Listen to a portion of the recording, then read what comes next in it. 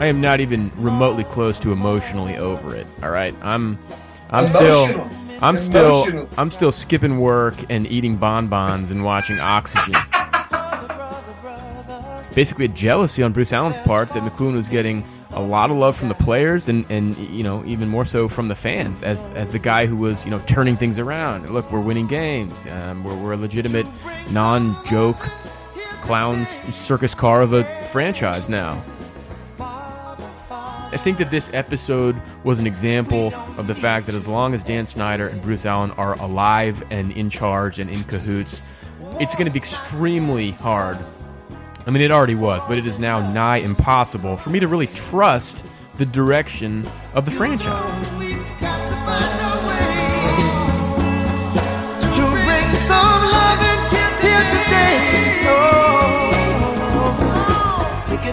Welcome into Burgundy Blogcast, the official podcast of Burgundy Blog with the man, Brent, and me, Hayes, from Sports Channel 8. Brent, how are you doing? I'm so good, Hayes, and I have just missed you incredibly.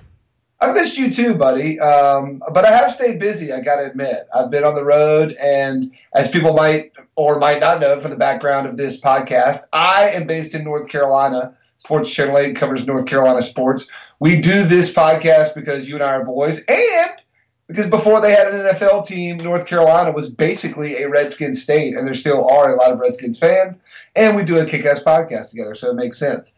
However, it does not make sense in March when I am following the North Carolina Tar Heels to a national championship, and every day I'm still getting, all of my text or notifications from ESPN headlines have to do with college basketball, except for the Washington Redskins, which managed to have a very eventful offseason, aside from the usual stuff that you want to be eventful with in the offseason, with like good signings and free agent signings. So we're going to play the usual role of you being really deep in the weeds, in the facts, knowing stuff, and me knowing almost nothing, and have some fun with the podcast and talk over what has happened. And let's start there, and I'll tell you if you're getting too dense. Pretend I know nothing, because I basically do. What the hell happened with the Redskins in the past month? It's been a little bit messy. Well, let's see. What has happened? I'm leaving it wide open to you, but I know things like free agents have been signed. Let's talk about that later. Yep. The GM was fired, and here I'll give you seriously my understanding of it from like airport headlines and randomly catching things and skimming articles. The GM got fired, and they may have tried to frame him as being an alcoholic on the way out the door. Is that true? That's pretty much yes, right. No? Yeah, I can elaborate a little, but you're close. Yeah. Please go on. Yeah. So I mean, so much. I mean, it's been so sloppy that the timeline, just off the top, is a little hard for me to nail down, and so I might miss one or two. But you don't have to necessarily do it chronologically. You can do it. So okay, basically with the now former, most recent GM of the Redskins, Scott McCloughan. I mean, Hayes, this is such a big thing. I mean, we can't even tonight. We're going to do our best on this, but like the fallout, from the end of the Scott McCloughan era. I mean, it will be near permanent. I mean, like I'm not even. This happened. He got fired over a month ago, I think. Right. No, we're way behind. I'm not even close. I am not even remotely close to emotionally over it. All right, I'm still skipping work and eating bonbons and watching Oxygen. So there's going to be a lot more on this to come. But basically, towards the end of last season, things were going fairly well. We had a bunch of good pods because the Redskins were in the thick of the playoff chase, and then of course they had that spectacular failure on the final offensive play of the last regular season game and missed the playoffs. But there was still a lot of good vibes. The team had back-to-back winning seasons, technically at least, for the first time in a long time. And there was still a pretty decent amount of fan confidence and enthusiasm going into the next few years, which were destined to be the blossoming, fruitful years of the Scott McCloughan experience. But even at that time, I guess more in retrospect, I recall that there were some sort of whispers that it was very odd that McCloughan was sort of a lot less present, a lot less visible with the team as it got into the second half of the year than he had been over the first season and a half of his tenure. That we had not heard from him publicly in, at that point, 6 or 7 months. And so he was starting to become a kind of a mysterious figure. I think things. Now, am I wrong? But when McCloughan, when Kirk Cousins did the "How Do You Like Me Now" this year, that was in McCloughan's ear, right? Oh yeah. That was him. That was him rubbing McCloughan's head. Yeah. During the late part of the season. Right on. Yeah, that was him. Yeah. All right, keep going. Sorry. And that is a whole separate episode or perhaps season of a podcast in and of itself, breaking down the "How Do You Like Me Now" event. I mean, with what we knew then and what we know now, I mean, just an incredibly fascinating encounter. But so things started to come to a head, or there was more light shed on the brewing situation when Scott McCloughan attended the Senior Bowl in Mobile, but did not give interviews or make any public remarks. That was unusual. That was unexpected. He had spoken there the previous year, and that was sort of a habit. And he had, in fact, told several individuals in the media that he expected to talk to them, and then he just didn't, and no really clear explanation was given for why he was not made available. Then, when things really went off the rails was when the Combine started on the first day, and he just was not there. So it became like a national headline. Scott McCloughan is not at the Combine. We don't really know why. And then he never did show up there, and Bruce Allen, the president of the Redskins, and now I guess interim again, acting GM. Yeah, he made up some absolute garbage about how Scott was still with the team. Everything was all good. Don't worry your pretty little heads. He's just tending to some family business out of town because he had a death in the family. Well, the death in the family was his 172-year-old grandmother, who had actually died 6 weeks previously or something like that. That's very old. And it made no sense for an NFL GM to miss basically the most important part of the annual scouting calendar for something like that. Bruce Allen at that time reassured us that he would be back in his office and ready to go shortly. That, of course, never happened. He never rejoined the team after that. And then there was an avalanche for the next several weeks of reciprocal mudslinging and trying to explain away what had happened. But the relationship between Scott McCloughan and the Redskins, Bruce Allen, had deteriorated, and he was fired. And so it happened kind of, from my standpoint, over a very short period, but in some ways like in slow motion, because this is just... I can't even. It's difficult for me to articulate how significant an event this was. This guy, he was hailed as a savior when he arrived, and I think for a pretty good reason. His resume, although he had a known history of alcohol use and potentially abuse, thought to have contributed to his departure from a couple previous jobs. His resume in terms of personnel evaluation, talent evaluation, and team building was impeccable. And he was the guy that was supposed to come and finally be a football mind and fix this team, figure out how to finally accumulate the right mix of players to go deep in the playoffs. And we just, it was hashtag In Scott We Trust for 2 years around here. It was everything. He became the key figure. And for him, over the course of just a couple weeks to go from, as far as we knew, still basically the top dog to gone. I mean, it's stunning. It's still stunning. It's weird because fans, there was so much in that short period written about it. And I mean, it's still happening, but I think a lot of fans very quickly reached a fatigue and started to sort of think, well, I don't really know what happened here, but I'm kind of over it. Let's move on. Let's just, let's go do this with the guys that are still here. But this thing deserves to continue to be broken down until we know the truth. And I think more will come out over the next couple of years. He's gone. It's crazy, but he's gone. So Bruce Allen, I guess is back in charge of picking which players we're going to sign and which players we're going to draft.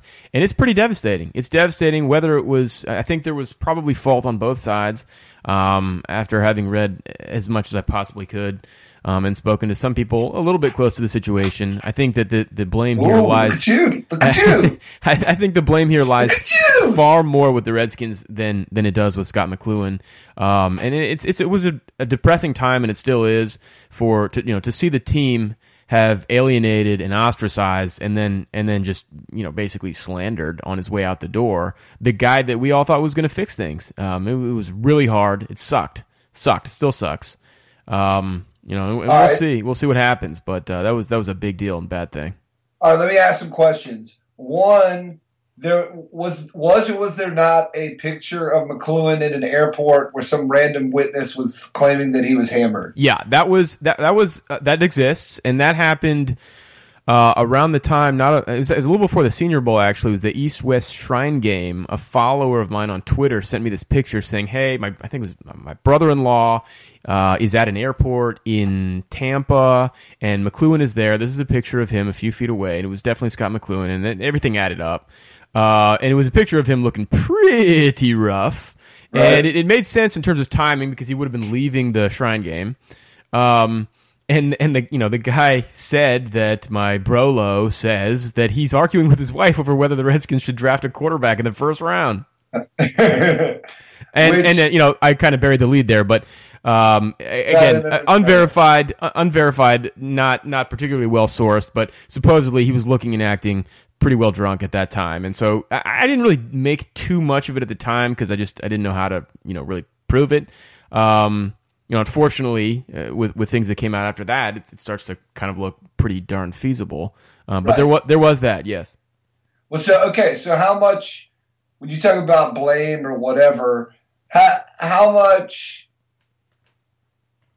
is your understanding from all the reading you're doing that there's a personality / whatever not getting along work situation, and then they blamed it on his alcoholism going out, or that possibly his alcoholism did get in there, or alcoholism aside, that alcohol got in the way of him doing his duties, and that's one of the reasons why they fired him? My interpretation, which certainly could and almost certainly is flawed to whatever degree, is that both of those are the case, but more prominently the former. I think that Scott McCloughan never professed, even before he started and as he was starting the job, to have completely quit alcohol. Right. In fact, he was very open about the fact that he was continuing to drink, within reason. I think probably, it's reasonable to conclude from everything that's been said and reported that there were times maybe that he was, doing his job essentially. Although, again, as a little bit of a tangent, the line between football activities and social activities, as I understand it, within the Redskins as an institution is somewhat blurry. I think that among a lot of those guys in the front office, booze and football, it tends to mix. So that was probably a recipe for disaster anyway. But I think I suspect there were times where he, had consumed more than probably was ideal or appropriate in professional setting. But trying to sort of put together all the different reports and sides, my feeling is that this eventually resulted in divorce, much more because of what turned into an extreme personality conflict between Bruce Allen and Scott McCloughan, and specifically, basically a jealousy on Bruce Allen's part that McCloughan was getting a lot of love from the players and even more so from the fans as the guy who was turning things around. And look, we're winning games. We're a legitimate non-joke clown circus car of a franchise now. Right. And there's absolutely no question at all for me and anybody else that we attributed that much more to the new guy with the record than we did to Bruce Allen. And it sounds like he really couldn't deal with that. And I think that was a huge part, sadly, of what happened. All right. And now sorry to put this depressing question to you, but what's your biggest fear now? A, that Bruce Allen is in charge and you just don't trust any of his decision-making skills as far as like running this draft, any draft, or signing anybody or doing anything? Or that the way that McCloughan's been handled, irreparably harms the Redskins for foreseeable GM and coach hires in a way that, and I always hate to bring it back to my neighborhood, but that's what I know.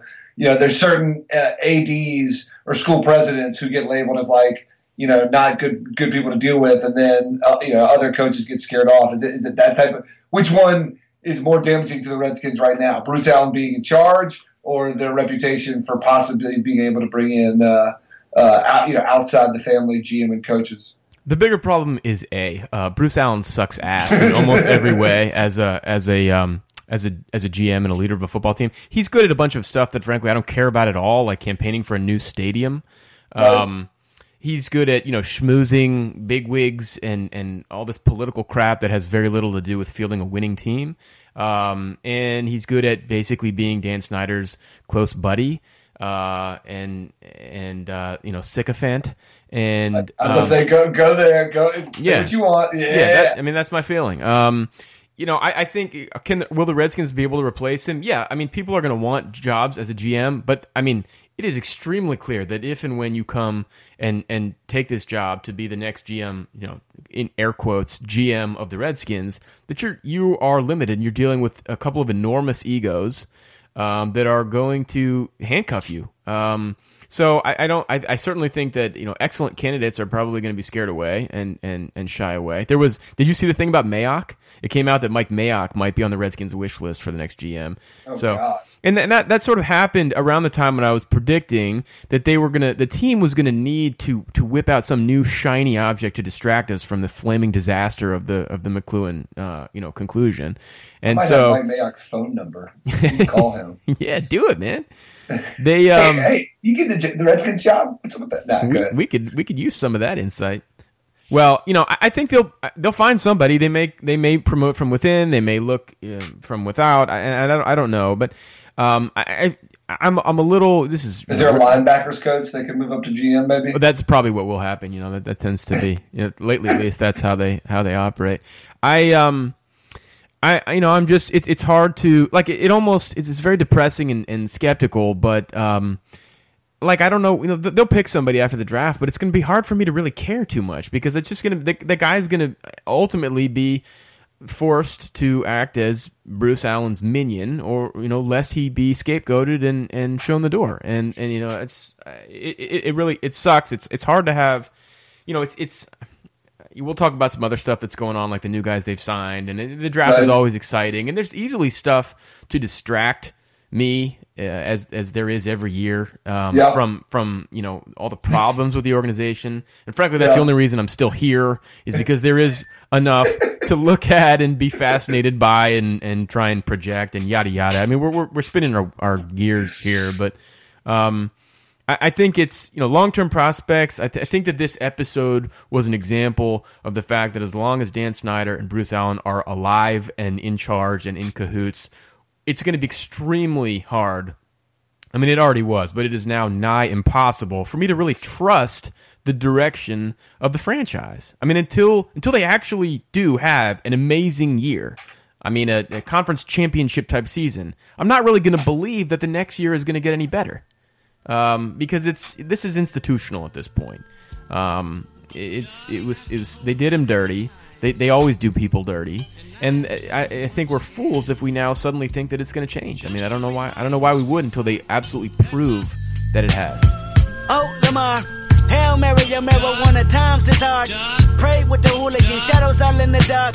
Fellowship with demons and relatives. All right, I'm not trying to be dramatic here, but I am. Aren't you listening to me? You talk in such negative terms, and you almost talked me out of. You almost answered this question when you talked about there being other things to distract you. And when there come game times, games are impossible to not watch. You just can't not watch games. Yeah. But are you getting to a level, is this episode on top of, many other, reasons you would pile up to complain about, Snyder as the world knows it, and then more closely as Redskins know it, Bruce Allen as well. At what point does it begin to actually diminish your fanship or fanhood or whatever the word I'm supposed to use there is? Yeah. Well, I mean, great question, very fair question. In the immediate wake of McLuhan's firing, that question is the only thing that Redskins fans were talking about on the radio and on Twitter. And fans are full of crap a lot of times. But we've been through a lot, and I will tell you. I mean, I'll just give you the short of it. I mean, this is we've been saying rock bottom for many years, but like this is rock bottom like I've never seen for sure. Wow. I mean, there a lot of long time, decades long, generations long season ticket holders finally checked out. Give it up for season tickets. It got really ugly because, like I said, the trust issues. I mean, this was personal. The team sort of made it personal with fans. And I think, how for so? me, Hold on, elaborate on that. How is the McLuhan stuff personal? Well, because I'm not disputing. I'm just trying I think it was personal because Scott McLuhan was he was a lifeline, and Gotcha. and like for him not just to be gone, but to have been trashed. Yeah. It's a real FU, to the fans. And I don't think this is very different from the Cleveland Browns just sucking year after year. This was just kind of despicable, at least on the surface. So does it feel like, and again, I feel like I'm being overly dramatic. Is it almost like a North Korea type situation where like now you're talking. You have to worry about like whatever it is you're doing, whether you're a pop star, a soldier, whatever. If you get too good at it, it's like the old Paul Mooney. Don't let me get too good. Don't come take me to like anything the fans like too much that isn't directly credited to the top. Yeah. Like even if it's good for the direction of the franchise, you run the risk of being off because it's like, whoa, hold on. I mean that was great, whatever you did, for North Korea, but now they're starting to like you more than me, so we got to kill you. It sure feels that way. I mean, I think that's I think it's a fair thing to take away from this. I mean, I've heard from people, from employees of the team in various facets, guys that work with the media and stuff like that.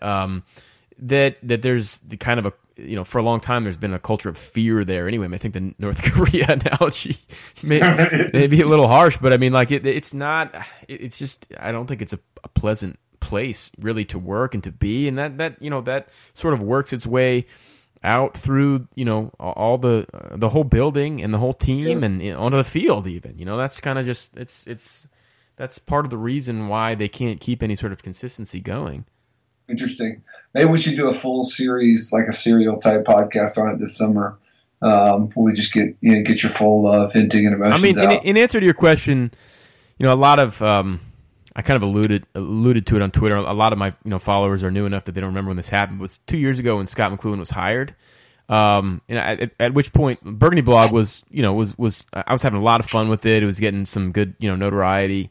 I was tweeting my face off. I was tweeting 50 and 60 times a day, and I was really into it. I was really enjoying it, and I was so incredibly fed up at the end of Jay Gruden's first year that I decided to just quit Twitter at least, and basically just go on hiatus, an extended hiatus for however long it took. I said on Twitter that I'm done with Twitter until they hire a real GM, and I fully expected that it would be at least a season or longer. I mean, I was pretty low at that point.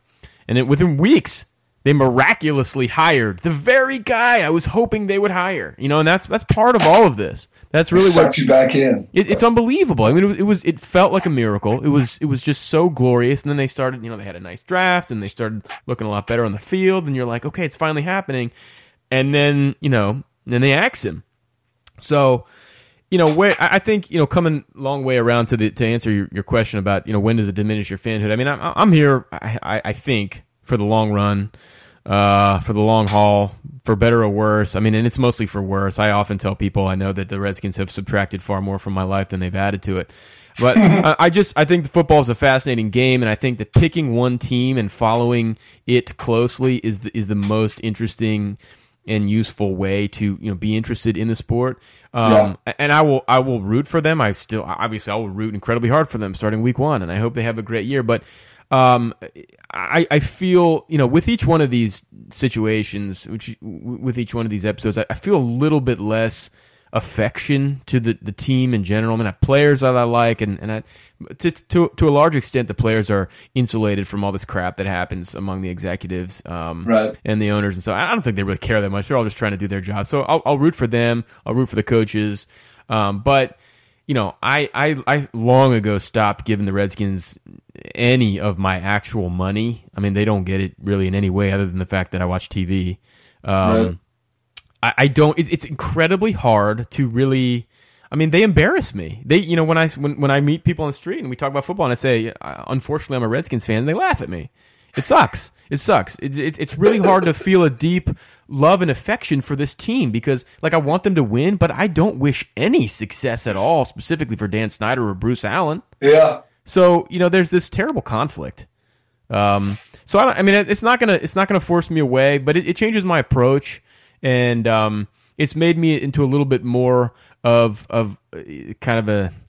I'm not a real analyst, but like I have more of an analytical approach to the team now, and just more of an interest than a true affection or adoration. Yeah. All right. Now I'm just caught up in how much this is affecting your life, and I'm thinking, could you throw your this has been weeks. I've been dying to vent all this stuff, Hayes. I mean, you can always do your solo bumpers or I'm whatever. a glass case of emotion.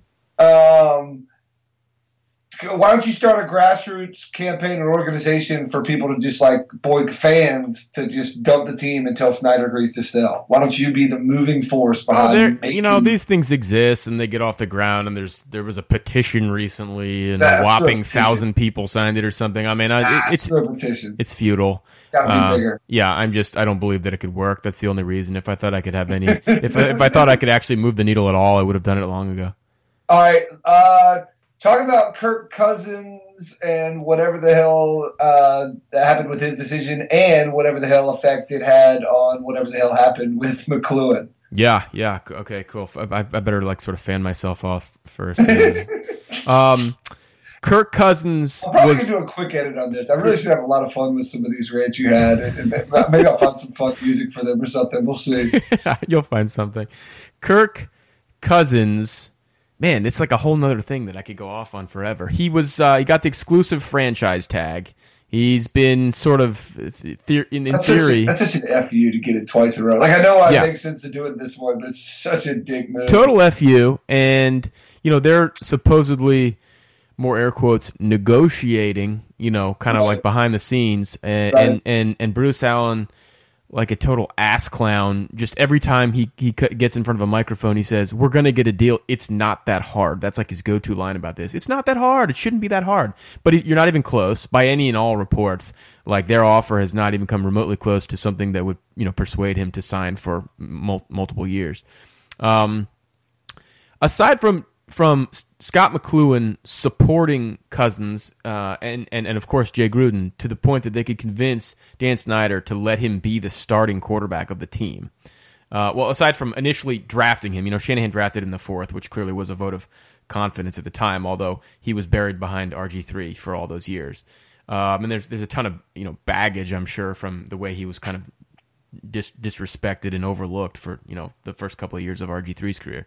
Gruden stood up, and McLuhan, it looks at this point, stood up and said, "We think that hey Dan Snyder, it's time to ditch RG3. We got to give Cousins a shot," and he ran with it. So, but in many other ways that are well known and obvious to Redskins fans, he's been basically peed on by the Redskins over the course of his career. I mean, I feel that he really owes them not much at all. And he's largely self-made. He benefits from having had a lot of good offensive weapons around him, especially last year. So it's not like they gave him nothing to work with. I mean, he's in a good situation on the field, but the way that they have, showed him their interest and belief in terms of, long-term sort of trust factor has been bad. I mean, they have not showed him that, and they haven't shown him the money, which is the way you communicate your affection for somebody. They gave Josh Norman a huge ass contract last year without hardly knowing anything about him. And so I don't really blame. I like Kirk Cousins. I like him as a player. I like what I think I know of him as a person. And then trying to be as objective as possible with regard to his stance, his extreme patience, and the way that he's played this situation over the last couple of years so exquisitely well. I'm trying to be objective about this. I don't blame him at all for trying to use every single little bit of leverage that he has in the situation and using the franchise tag, which many other players at other positions in the past have dreaded. He's used it as a weapon, a bargaining weapon all along. He's pocketing a ton of guaranteed cash last year and again this year, and then it looks like he'll probably, assuming he doesn't get traded and he plays plays this year. He's basically going to be unrestricted next year. And they're either going to have to pay him $30-some million, which they won't, or he'll be unrestricted and he'll be able to write his own ticket at the age of 30. He's played this thing beautifully. I don't blame him for anything that he's done. I don't think that the Redskins have earned any more loyalty or dedication from him than he's shown them. And what about what effect did he have on the whole McCloughan thing? That's really tricky to understand. You know, when the How You Like Me Now thing went down, it was really hard to interpret. Does this mean that he sees McCloughan as an adversary or an ally? And it seemed kind of confrontational, but at the same time, I always felt like, I don't think you rub your boss's head like that. Right. You know, on the field in front of the fans and the TV cameras, if you actually dislike him, you know, that kind of, at the time. You know, No, I agree. I'm more likely to say the cocky thing, like, to my friends than I am, like, to the person that I'm mad at. Yeah. And the words didn't match up. It kind of felt like, well, you know, I just sort of felt like they were aligned at that time, and I think the stuff that's come out since then has corroborated that. I don't think Kirk had anything to do with, you know, him staying or leaving. I think that was strictly, you know, I think that's way above his pay grade. But you know, I don't think that McCloughan's leaving is going to help the Redskins' chances of retaining him at all. Yeah, interesting.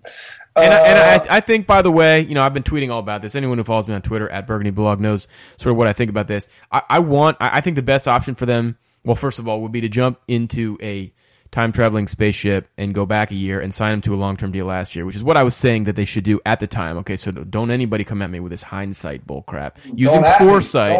Using foresight, I predicted that he would have the year that he would have. I think that he did have. I think it was very, you know, I think what happened was an extremely likely outcome. They should have signed him to an affordable deal last year, but they didn't. So okay, that's you know, I can't make that happen. So they need to sign him now. I think he's a good enough player to lead them eventually to a Super Bowl.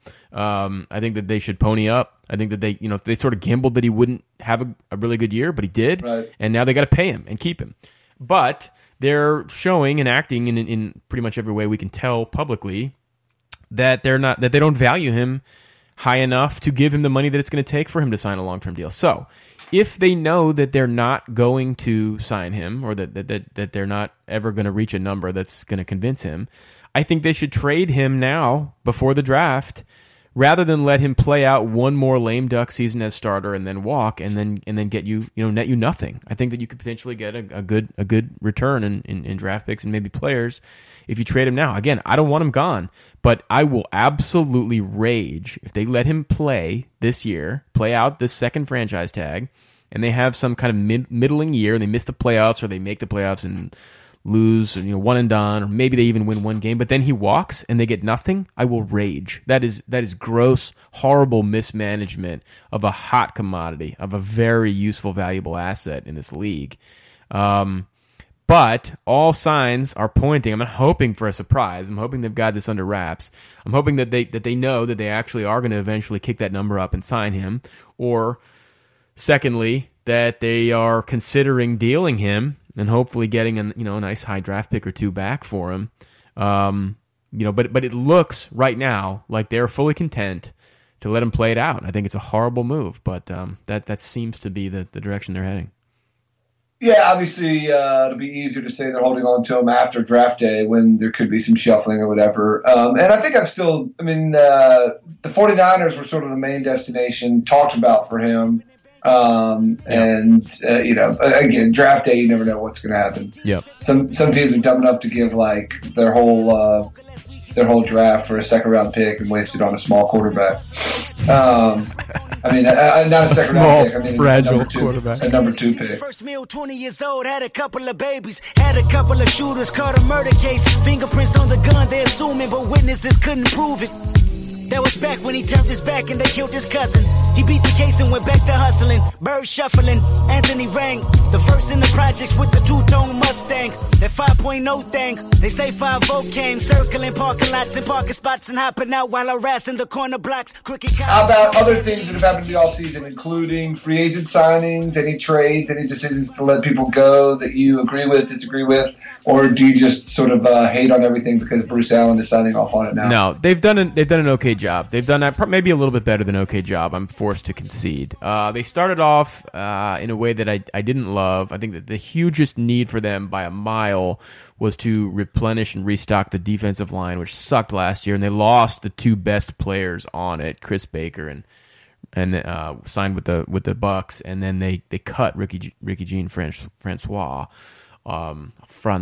So he's a Packer now. So they had nothing, and then they had even less. And they signed a couple of guys. This guy McGee from Oakland, and this guy McClain from Dallas. And they're like, I don't know. To me, it felt like way too little to be done to address a major problem area. But then they signed DJ Swearinger, the safety from most recently the Cardinals. He's a young and pretty good player. I think he might be a little overrated among the fans, but I think that was a good move. They needed some help at safety.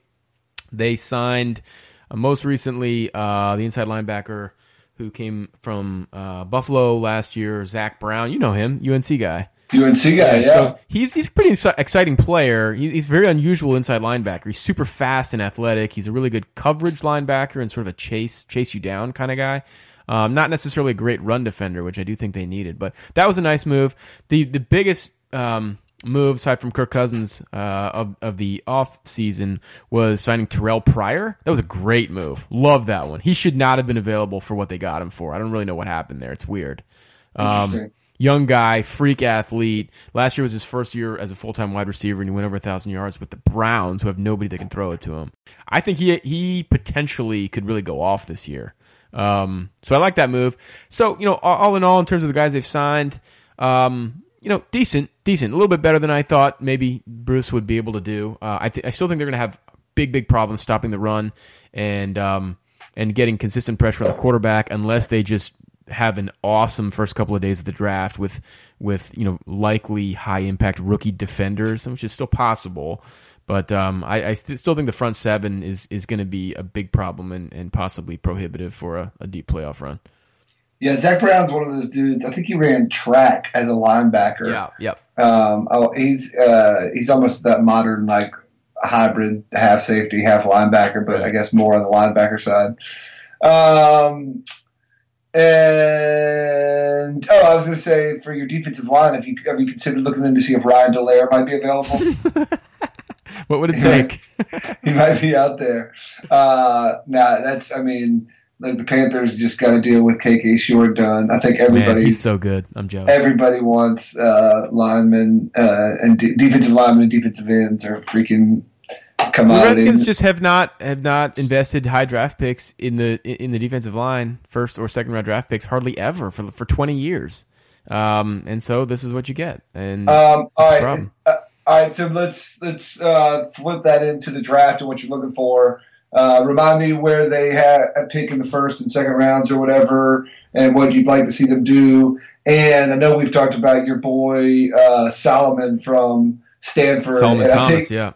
I think based on his performance in the bowl game, he has now gone outside of the Redskins. Yeah.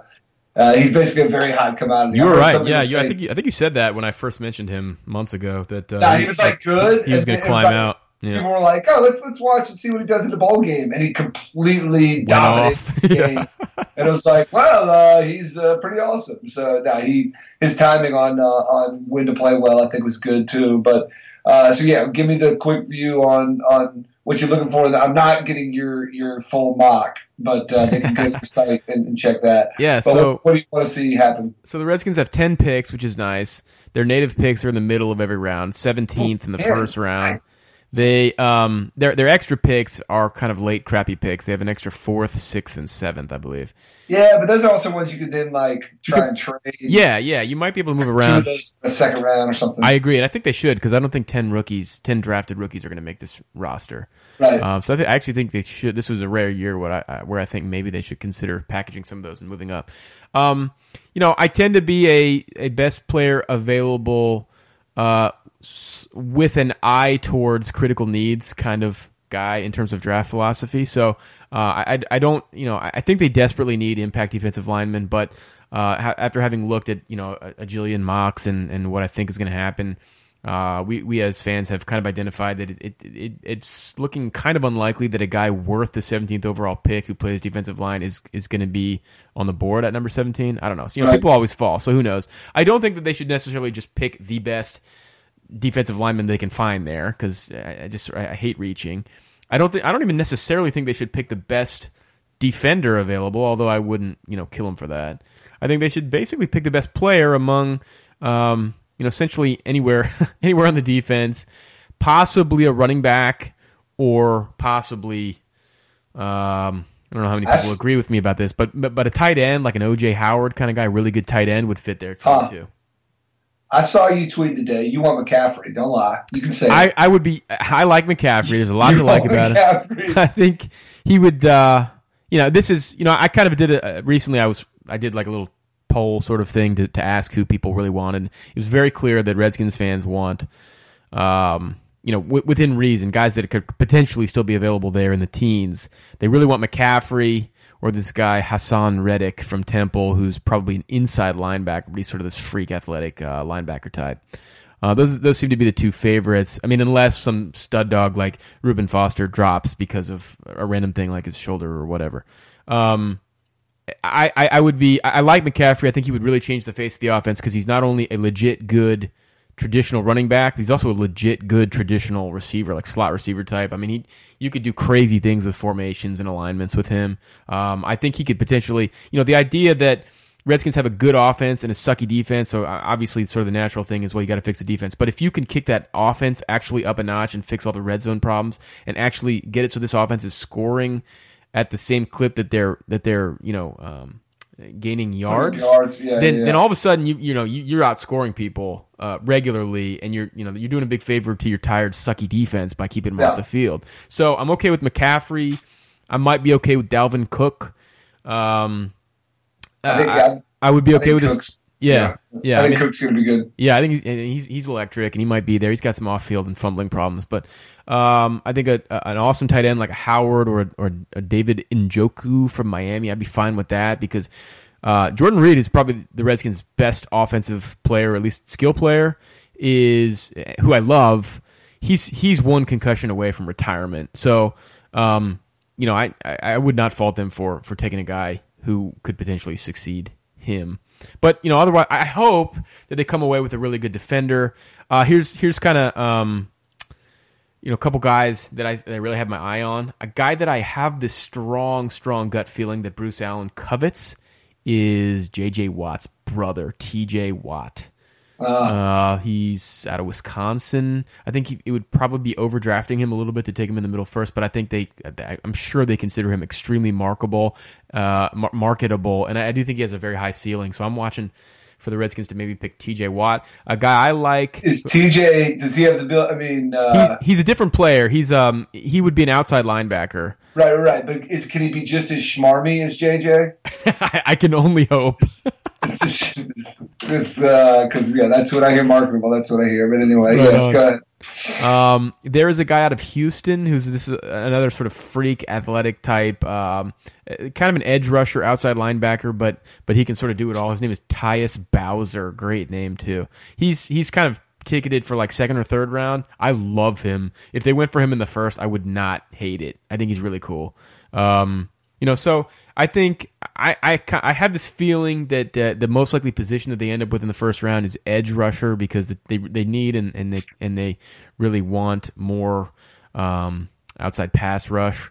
But I think they gotta slay this draft, and I think it's going to take a lot of luck because McCloughan has left the building. But it's for Gruden recently extended. We didn't even talk about that. Gruden got this kind of surprise extension that most people attributed to the desperate need to shift the PR situation after in the immediate wake of McCloughan getting canned. They extended Gruden, which was kind of a surprise for a guy coming off of an 8-7-1 year. But I think there's some smart people in the building. I hope with a little bit of luck they can land a few impact players, and especially if you can get one or two impact rookie defenders, and if the new receivers are able to successfully replace Deshaun Jackson and Pierre Garçon, they could be a legitimate contender and make a little noise, win a playoff game or two.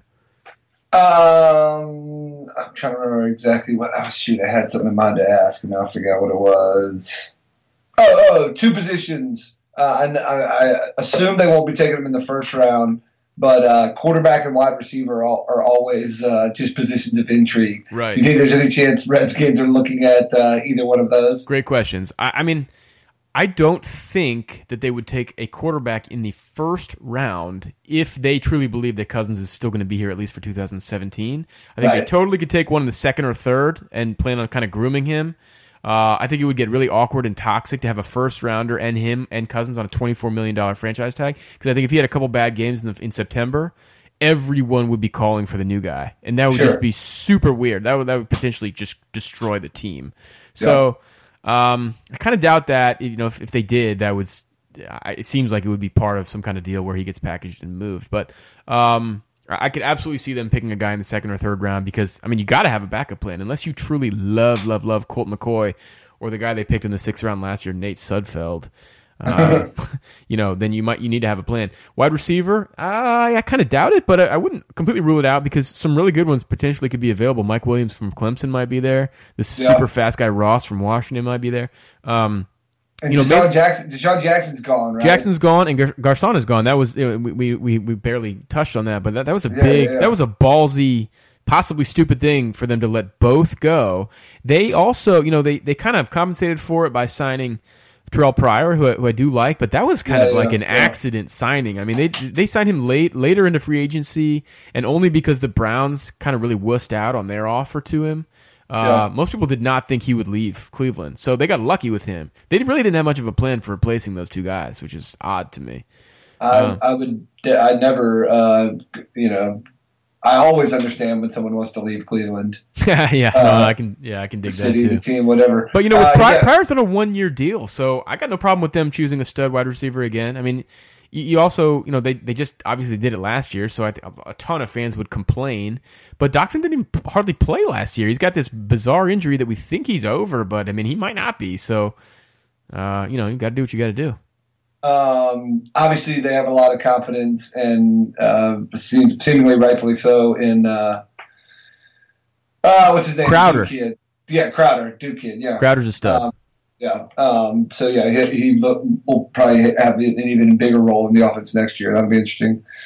Any fun to read about rumors out there as far as things that the Redskins might do on draft day, packaging draft picks, moving crazy up to, anything like that, or, person they might have their eye on? Any crazy rumors that you're having fun wishing about? I don't have much else that's really good or useful, but I'm personally, I will be riveted with this first round. Not so much because I think the Redskins are going to slay it. I mean, I have my doubts with Bruce Allen at the helm, but I think it's a fascinating first round this year, because there's like Myles Garrett, and then there's like a couple dozen guys who could be number 2 and all the way down. I mean, like nobody, there's like, it looks like there's a lot of talent in this draft, but nobody really knows where anybody's going. And so I think there's probably going to be some wacky trades. I think there's going to be some guys picked in the first round that are like a complete shock to the draft, the Twitter scouting community.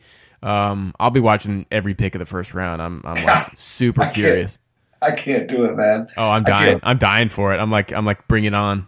I mean, if I'm watching TV at that time, I'll definitely have it on and I'll check back through commercials, but I can't understand. Like, I could just check it at 9 and see 15 picks have happened. You can, that as it happens drama. I always I don't know if this happens in the NFL draft, because I end up watching the NBA draft more than the NFL one, and which is still not much in the NBA, but I love it. I don't know if this is the same case in the NFL. The NFL probably has more writers locked up for stuff like this, but the NBA, every year people throw a hissy fit because Adrian Wojnarowski or whatever always he tips the picks. Has the picks, and I'm always like, who cares? Like, I still get my moment of oh wow, that team picked that guy. Wow, I'm either surprised or mad or thrilled by it when I read his tweet. Because I don't need it to come from the mouth of the, when I went from not knowing to knowing. Right. That made it for me. And people were like, no, man, I'm watching it on TV. I'm like, I am It's too. definitely better and more dramatic when you hear it from the commissioner. I agree. I don't know, man. There's been the last couple of years with the NFL draft in the first round, there's been a big movement to yeah, exactly. I mean, this is somebody. There's always some guy. There's always one or more guys on Twitter that are not. They're basically like, screw it, I'm crossing the picket line, and then they all get 1,000 retweets. It's kind of ingenious. Yeah. But yeah, they've been trying. The big guys have been trying not to tip, but I mean, it happens. No. All right, my last question for you. The Redskins did not make the playoffs, and they're a woe-begone franchise. 2 other Washington franchises are in the playoffs and actually played tonight. Yeah. Do you know how they did? I checked before we hopped on, and with only a couple minutes left, the Wiz were up like 7 or 8. The Wiz did win, and then the Caps were up 5-3 at one point. I'm pretty sure they won too, but they're only tied now 2-2, and obviously they won't win the whole thing because they don't do that. But all right, how far would they have to go before you would start watching games of those teams? Oh, I won't. Like the finals, if the Capitals are in the Stanley Cup Finals. I got one sport in me, man. Really, Stanley Cup Game 7? You're not watching Game 7? There is zero chance that I would ever watch 1 minute of a hockey game. Wow. I mean, I'm sure that's very offensive to do too. I know you're into your Canes. I would. I do like postseason baseball. If the Nats, if the Nats started making some good noise in the playoffs, I would probably get a little bit interested. It's a little bit different. I would probably be. I'm into the Panthers because they're Carolina's team, and I'm big into football, and I'm big into Hornets because basketball is my sport. I would probably not be nearly into the Canes if they were not in Raleigh, in the city where I live. Right. Like if they were in Charlotte, it would be. I respect that. It'd be the team I pulled for, but that's the difference I think between living in the city and not. So we that should be another all-season discussion about, is it okay to be a Redskins only fan? Which I think it is, but I still give you a hard time. I hope it's okay. So. That's all. I mean, hockey is completely lost on me. Wizards in Game 7 of the NBA Finals versus the Warriors, and you're not watching that? Game 7 of the finals, I'm probably watching no matter who's playing. But I'm not extra into it because it's Wall and Beal. Game 1 of the finals, and the Wizards are playing the Warriors. No, I'm not watching Game 1 of any NBA Finals. Wow. I'm reading mock drafts. That is it. I mean, and there's a lot of fans with you. I'm reading next year's mock draft. What draws you in? Yeah. Cool. All right, this is a long one, but we had a lot to catch up on. It was good. Too long, but I'm glad we did it. Hopefully the fans will enjoy it, and hopefully it's been somewhat therapeutic for you. Definitely, yeah. I got a lot off my chest. I feel a lot better. All right, good, excellent. For Brent, this is an off-season edition of the Burgundy Blogcast. We'll probably check back in after the draft and have some analysis of what happened and whatever has happened with the Redskins at that point. All right, for Brent and the Burgundy Blogcast, I'm Hayes, Sports Channel 8. We out.